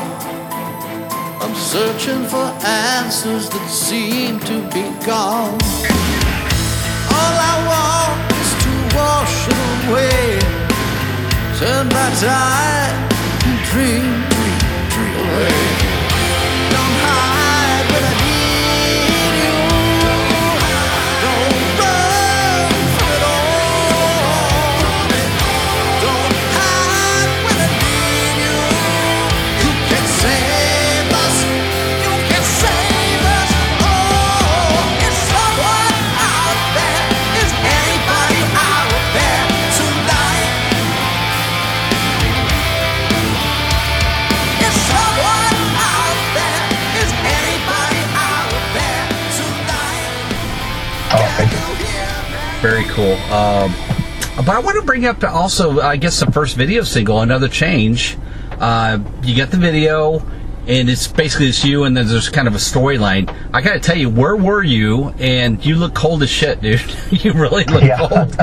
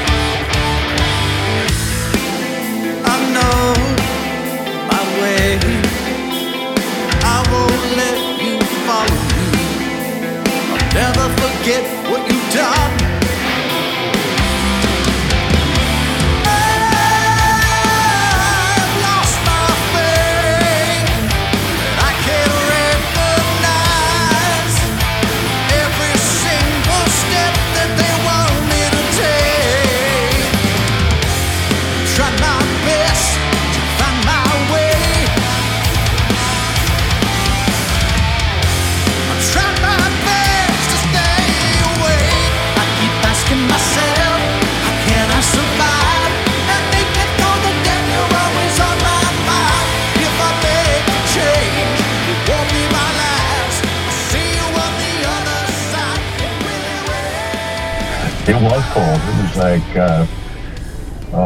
in the low 20s, Fahrenheit. Yeah, it was freezing cold. That was a very challenging day, and doing video shoots is never like one of my favorite things to do, honestly. But when you're in a condition like that, it's just so hard not to sit there with a big runny red nose. Yeah, exactly, man. Exactly. It's a cool looking landscape, and it's kind of cool seeing the breath, vaporize, when you're singing. That's kind of a cool effect. But man, it was so bitterly cold. The camera guy, he had to keep wearing these heated mittens, to keep his fingers warm, because he was trying to use his fingers, to focus and change the settings and all that. Yeah. he kept dropping them in the snow, and he dropped the camera a couple of times. Oh shit! Oh my god! were you all I wanted him to do, I just wanted him to hurry up and get the shot, because it was so miserable. It's like, dude, it's time to get the fuck out of here. Yeah, really. Were you in Seattle or were you in Ireland at the time? Yeah, it was Seattle. Yeah. Oh, okay. We had just gotten. It's funny enough. I had my appointment to get my coronavirus vaccination, and we had this gigantic snowstorm, which is where we filmed the video, right? Uh-huh. And that happened in Seattle. And when it snows in Seattle, it's such a rare thing. The whole city just shuts down because we don't have, the proper equipment to clear snow, and people just lose their minds here. Oh yeah, sounds like Houston. It's exactly like that, same kind of thing. I was in a snowstorm in Houston once, a long time ago. Oh shit! A lot of people don't think it snows there, but it does. That's when you guys opened up for Metallica, right? That ice storm. Yeah. Ice storm. Yeah. That thing was miserable. We barely got to the arena. Yeah, us too. I think we were late getting there. But anyway, the snowstorm here, it shut down everything, and I didn't get my coronavirus vaccination until like weeks later, But anyway, that's the story of that. There you go. Well, last song I want to bring up real quick is Aria, and you're singing in Italian there? I'm guessing. Yep. Either that or my hearing's fucked up and I just can't understand what you're saying. But I'm like, dude, he's singing, he's rolling his R's, he's got all this stuff. Do you know Italian, or did you just like, I got to do this for the song? Yeah, I learned it for the song. Yeah, I wanted to sing a song in Italian. I've done it before on a Queensryche record, a group of songs we did called Take Cover. Oh yeah. I think it came out in 2010. And but I wanted to sing a song in Italian because, well, one, Italy has become very important to me. I go there a lot. Two of my guitar players that tour with me are Italian. I rehearse in Italy oftentimes. I recorded there. My wife and I started this outside project called Backstage Past Travel, where we take people on tours around with us and show them the sights of different places around the world. And Italy is one of the places we go. And the record company Frontiers is from Italy, and all the musicians are Italian, the producer's Italian. And I thought, wow, well, why not give the Italian fans a little love here by, doing a song in their language, That's awesome, man. That is totally awesome. Well, I know we're getting short on time. And that was my plan. But it was harder than it seemed. Oh, Jeff, you should have said, dude, I winged it like a champ. One take, man, one take. But just real quick, I know we're short on time here, but as far as your solo stuff and maybe playing out live, there's actually shows coming to Houston. I think Texas is one of the first areas where I guess live music's going to come back. I'm going to see Winger and Night Ranger next month. Right. Are you planning anything, or are you looking to maybe do another solo record before you get back out? I know you had a tour planned. I guess it got canceled by the pandemic, so I know a lot of people are going to be asking, hey, is he going to go back and do what he planned prior to the pandemic? Yeah, well, I was on tour when the pandemic kicked in. I was on tour in the East Coast States, and it was so strange. We were watching the city shut down in our rearview mirror as we left town. Yeah. And I think our last show was in Atlanta, and so we were right in the beginning, couple months of the Empire 30-year celebration of that album, where we play the whole Empire album, and then we also opened up with the Rage for Order album too. Oh, nice! So it was really a cool show, 1-2 punch kind of show. Oh, definitely. So when the pandemic kicked in, of course we had to cancel like everybody and postpone, and then they gave us the possibility of 4 months out, we'll be back on the road. So they put the shows up, for sale 4 months later, and then those got postponed again, and I think we're like on the 4th postponement now. But right now, I know we have a commitment in June, July in the UK. We start touring there, and then September we'll be back in the States for the beginning of the tour then. And right now, I'm booked up until Christmas of 2023. Oh, dude, that's good for you, man. That's awesome. Yeah, so I'm busy, Yeah, totally, man, totally. Well, I guess before we let you go, Jeff, is there anything you want to tell the fans out there? Oh, thank you, and I hope everybody gets out and goes back to enjoying themselves listening to live music live. I know I will, and I'm really looking forward to it. I can't wait to get back on the road and see everyone and play music really loud again. Hell yeah, man. I actually went to my first show this past weekend, a band called Adelita's Way. I'm not sure if you're familiar with them, but dude, it felt so good to see live music again. So now I'm jonesing for the Winger, and then the next night's Night Ranger. I got it back to back, so it's feeling good. It's feeling like things are getting kind of back to normal. So yeah, it's looking good. I think the future is bright for live music again, and I know that people will flock back out to be part of it again like they used to. I've done 3 limited shows in the United States, over the last few months, and every show was really well attended, and everyone was so happy to be back, with the live music again. So I'm excited, and I think a lot of people are excited. Yeah, me too, brother. Me too. Well, Jeff, we want to thank you for coming back on the Right to Rock and the Genghis and Ragman show. And we want to tell all the fans to grab Sweet Oblivion's brand new record, Relentless, out on Frontiers. Jeff, it was great talking to you, man. I can't wait until we get to chat again, my friend. All right. Well, take care, and thanks a lot for the interview. I appreciate it, man.